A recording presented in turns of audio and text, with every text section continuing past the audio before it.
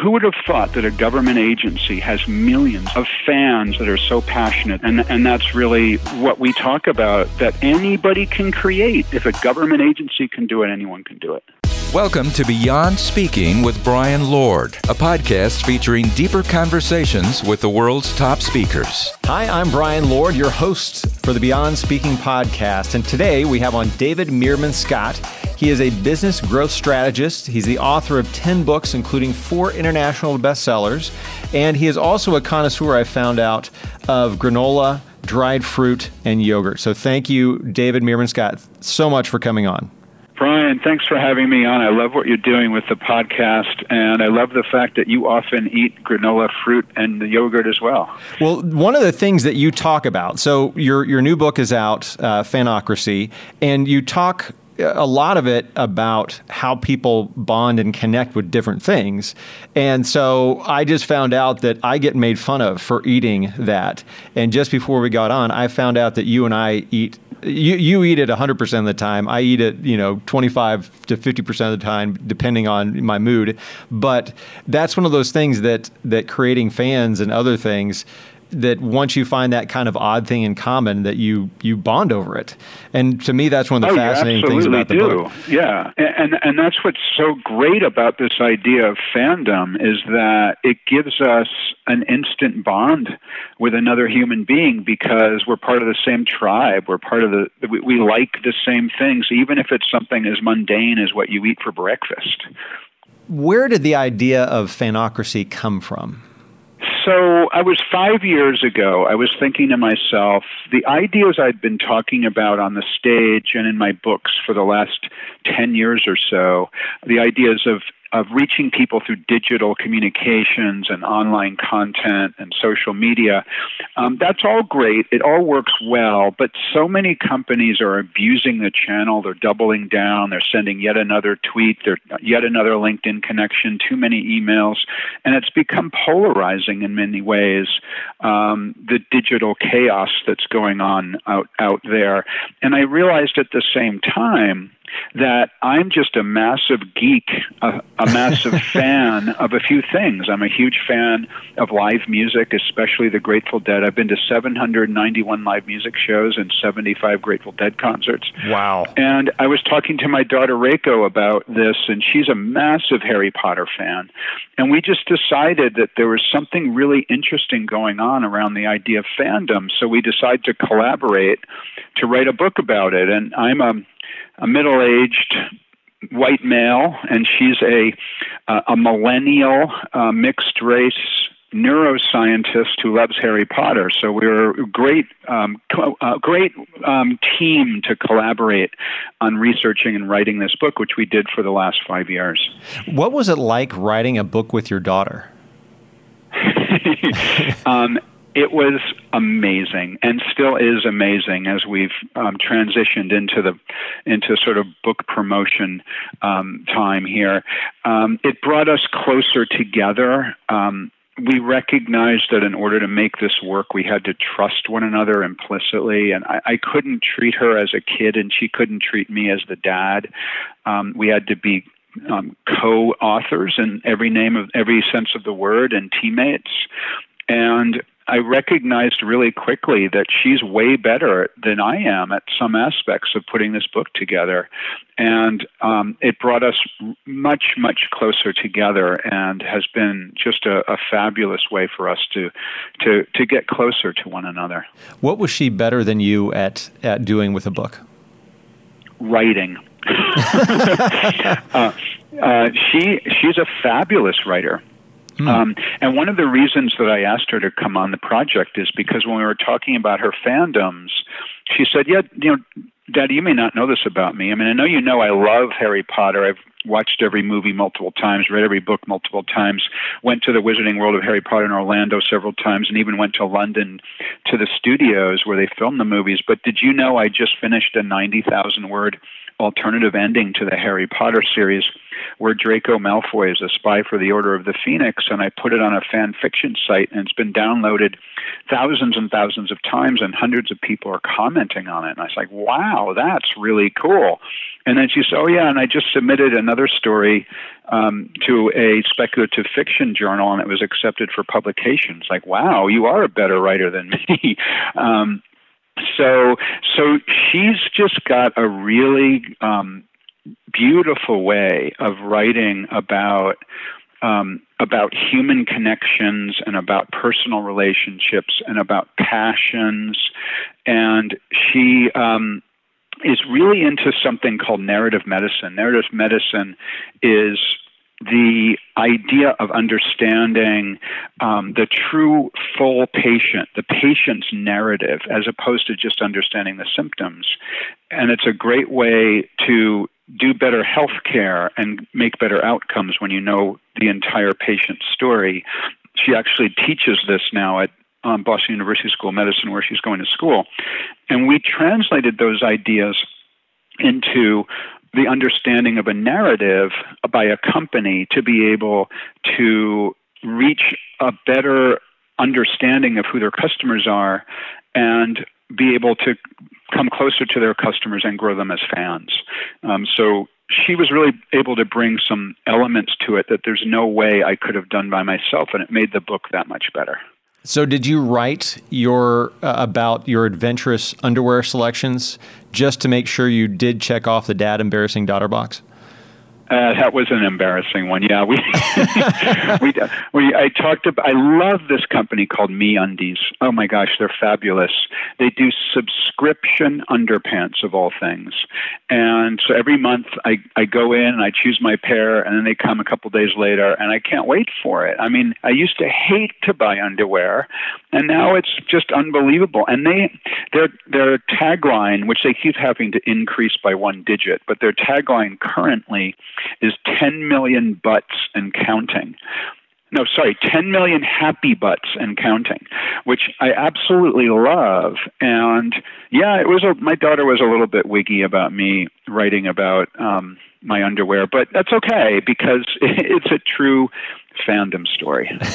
Well, one thing that I really liked that you talk about, and this also plays in, you were just mentioning with your daughter and seeing, sort of getting that narrative, that story behind each patient. One thing that you talk about is that relationships start with curiosity. So how could someone, maybe explain a little bit about that, and then also how can you teach yourself or allow yourself to be more curious? So, exactly. So, interesting thing about curiosity is that when you're curious about another person, when you're curious about the world around you, and you develop passions for things, you develop passions for the things that you really enjoy, that makes you a more interesting person, and it makes your business a more interesting business. And we recognize that so many people in the business world are unwilling to share the things that they're passionate about, unwilling to share the things that they're curious about, unwilling to focus on the things outside of work. So a typical manifestation of this is they only do work stuff on LinkedIn, and then Facebook is only for their personal stuff. But what we learned is that the more that somebody puts themselves out there as both their personal life and their business life, and it's not about work-life balance, because that implies that there's two different things. We actually think that those things are converging in such a way that when people share the things they love personally, it makes them a much more interesting person that people want to do business with. And you probably see that in your own business when you can share something with a client, with somebody, or with a speaker, that it just makes that relationship so much stronger. And one of the things, and so this is kind of and maybe you can help me with this, one trend I have noticed because I like learning about other people. The day gets long if it's just a transaction. And so I like to learn about different people and their interests and those sorts of things. One thing I've noticed, especially with some of the younger people I work with, is that they do not like to talk on the phone. And a lot of times they won't even have a voicemail, or the voicemail almost seems to be intentionally full. How do you build relationships with those people? I've noticed that too, and Reiko told me that that's absolutely true about her and her friends. So one thing we recognize, which is really interesting, is that a photograph or a video, but especially a photograph, can serve as a proxy for having a personal connection, but using digital channels. And there's lots of interesting research that we dug into by speaking with neuroscientists around this concept of how you can develop a stronger personal relationship. And the neuroscientists told us that our brains, our ancient human brains, are hardwired to have a more emotional connection with people the closer we are to them. So if they're close to us and we know them and we trust them and we like them, it's a very positive emotional connection. If we're close to them and we don't know them and we don't trust them and we're fearful of them, it can be a very negative emotional response. So for example, if you're walking down a quiet street at night and someone approaches you nearby and you don't know who they are, that can be a very negative feeling in our bodies. But if we enter a room, it can be very positive when we see people we know. There's actually levels of proximity. There's further than 20 feet away is called a public space. We don't really think about people in our public space. Within 20 feet, it becomes social space. Our brains begin to track those people. And then within 4 feet is called personal space. And anyone in that zone who we appreciate and like and enjoy, like cocktail party discussion, that's a very, very positive human emotional connection. And it turns out through mirror neurons, another concept of neuroscience, that a virtual connection by using a photograph, like a humble selfie, the selfie that people think is so frivolous that millennials love, and that I love too, by the way, that indicates in a virtual way that you're close to somebody, because our brains react when we see somebody do something as if we're doing it ourselves, so that when we see someone in a photograph, our brains react as if we are actually close to that person. So a selfie, they're looking in the camera, they're smiling, it's as if we know them. And that explains why we feel we know movie stars and we feel like we know television stars.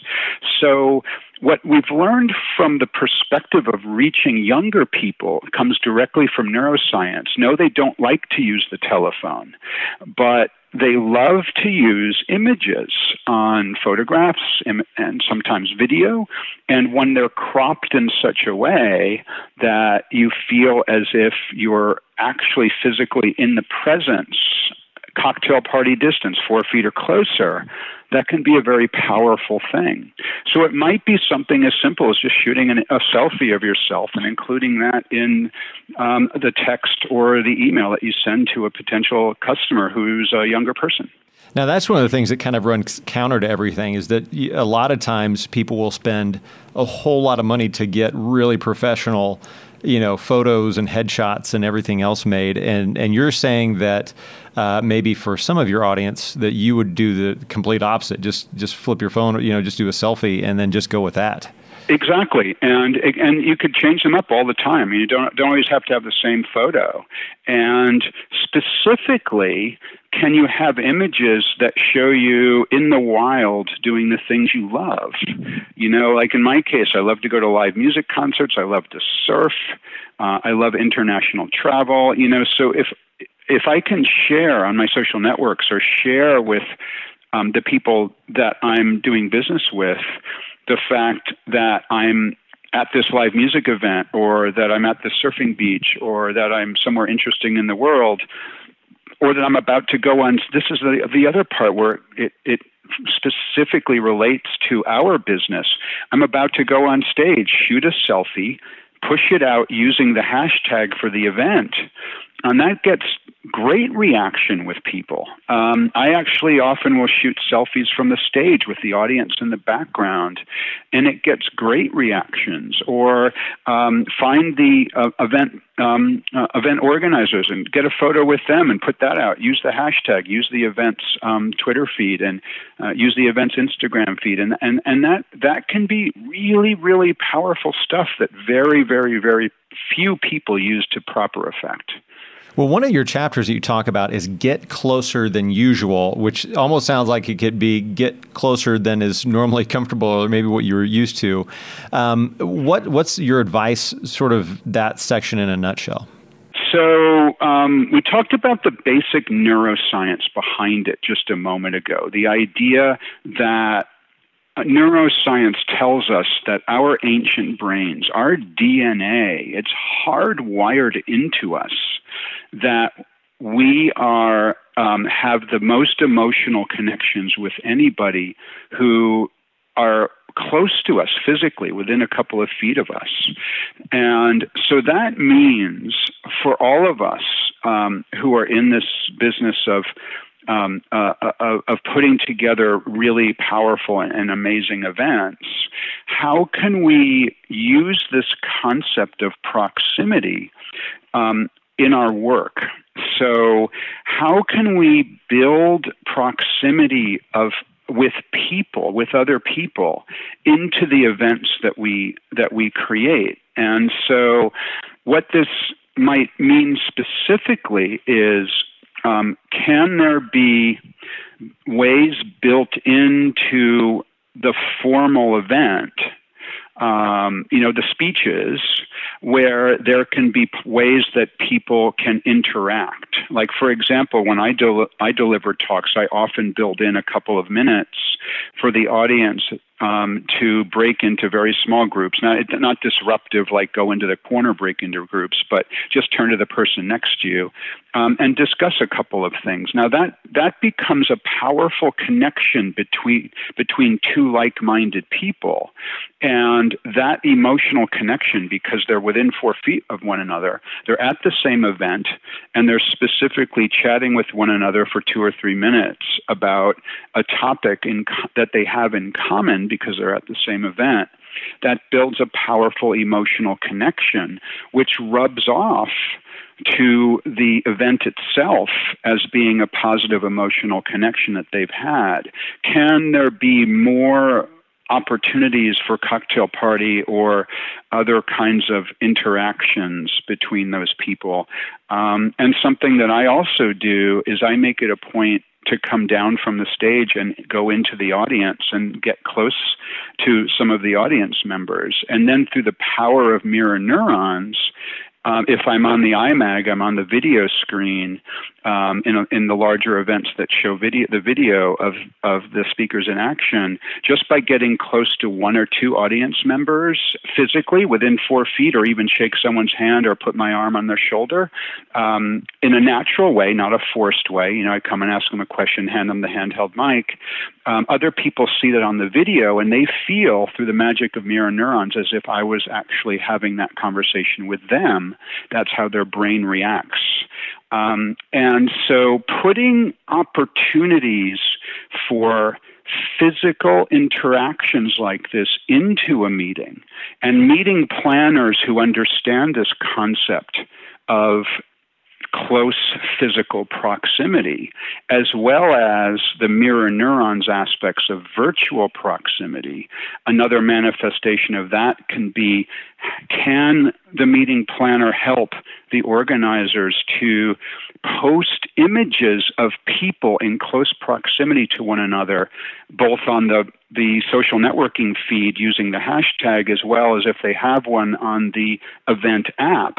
The more of those photos of people in close physical proximity with one another, the more people's brains light up as if they are having close emotional connections with other people. Really, really powerful stuff that most people really don't understand or use effectively. I mean, I'd say 1 out of 10 events are using these concepts effectively.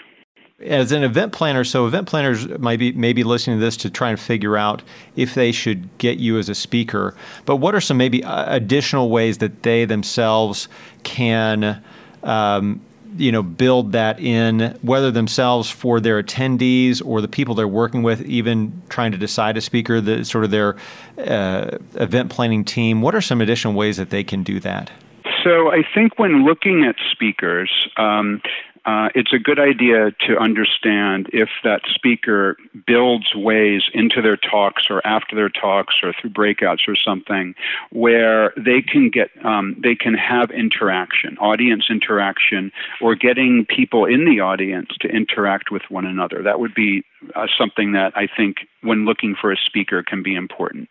When advising the client, so if they're a third-party event planner advising the client, or if they're an in-house event planner advising their team members, how can you build as much interaction as possible into the event? So having the people who are on the stage interact with the audience members, have a special VIP event after the speaker gets off the stage where they get together with a group of people for an evening event, for example. Or can you get more opportunities for those physical interactions? Again, the reason is because our ancient brains react when we are in close physical proximity with like-minded people. And then the virtual aspect comes in when we use photographs and images and video in such a way that we showcase the fact that people are having close personal interactions at the event by posting photographs, by posting video.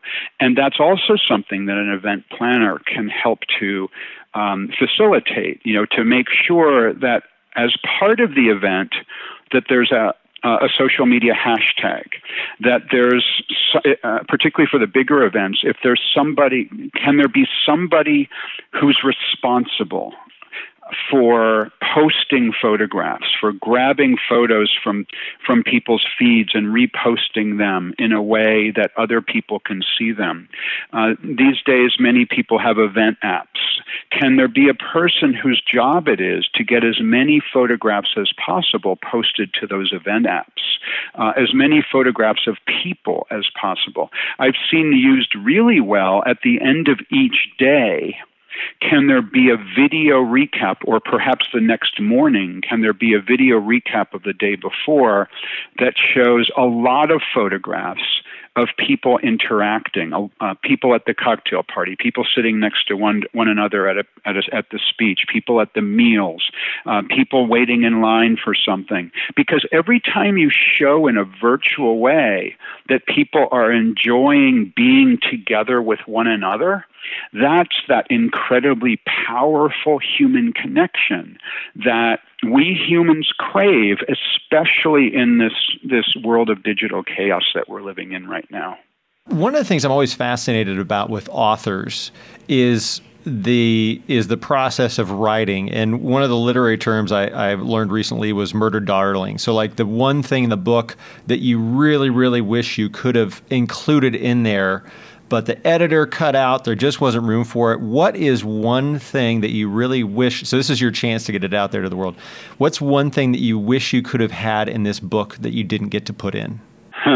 That's a great question. So, and the kill your darlings is so true, because sometimes the stories I think are the best are the ones that don't even get in because other people are like, what are you talking about? So there are a couple of different stories about me and the things that I love. A couple of stories about live music, a couple of stories about surfing, and I had more than those. I also wrote a long section about my love of the Apollo lunar program.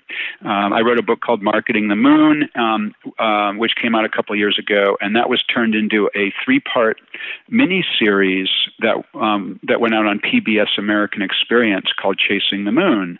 And I mean, it was really cool to write a book that turned into a film, and I served as as a producer on that film. I mean, that was really great. It premiered in July of 2019 at the 50th anniversary of the Apollo 11 mission. And I thought, wow, that's another thing I love. I'm going to write about the Apollo program. And my daughter said, Daddy, I know you love this stuff, but you already wrote about surfing. You already wrote about live music. We've had enough of you. I think we should cut this. And I'm like, oh man, I love this stuff. She goes, I know you do, but you also love live music. We've got a couple pages of that. We also know you love surfing. We got a couple of pages of that. I think it's intriguing to share a little bit about who you are and your passions. It's important to the book, but we don't want too much of that. And she was absolutely right. One of the things that we learn is right when the book starts off of your obsession is stickers for computers. So was Yes. is this did you have a Commodore 64 like 30 years ago with stickers all over it, or where did that begin? Actually, the stickers began back in 2002 because that was when I left the corporate world and started doing my own thing, and it was the first time I got an Apple MacBook Pro, and the stickers went on it then, and I recognized this became a really important part of our book Fanocracy because I recognized that when we're a fan of something, we want to share with the world that we're a fan of that thing. And so we wear the baseball cap with the logo on it. We wear the T-shirt with the logo on it. We put the sticker on our computer. We put the sticker on our bumper sticker, on the bumper of our car. Sometimes people even tattoo the logo of the company or the organization they love onto their body. And this outward manifestation of fandom is really important to us. And so I've been putting stickers on my computer for 17 years now, and it wasn't until recently that I started to think about how powerful that is, that people are putting stickers on their computer, even of B2B companies, even of software companies, even of technology companies. So what it really told me is that people, when they're fans of something, become really passionate about it. And when we first started writing the book, we thought, of course, people become fans of sports teams and artists and entertainers, but do they really become fans of companies and nonprofits? But the answer is yes, because of that outward manifestation of people wearing logos. And my favorite example is there's a government agency, a U.S. government agency, that millions of people wear the logo of, that has over 50 million followers on Instagram and over 40 million followers on Twitter. And that government agency is NASA. Who would have thought that a government agency has millions and millions and millions of fans that are so passionate that they are eager to share that passion with the whole world? And that's really what we talk about, that anybody can create. If a government agency can do it, anyone can do it. Thank you for joining us for the Beyond Speaking podcast. Make sure you subscribe and leave a review wherever you listen. To learn more about today's guest, visit BeyondSpeak.com. This episode of the Beyond Speaking podcast, your technical director, producer, and head Steelers fan was me, Eric Woody. Brian Lord was your host and executive producer. Shout out to special consultant Lauren D. of D & Associates and Robert Borquez for that sweet, sweet intro. If you've listened this far, do me a favor and justify my existence and salary by checking out another episode of the Beyond Speaking podcast.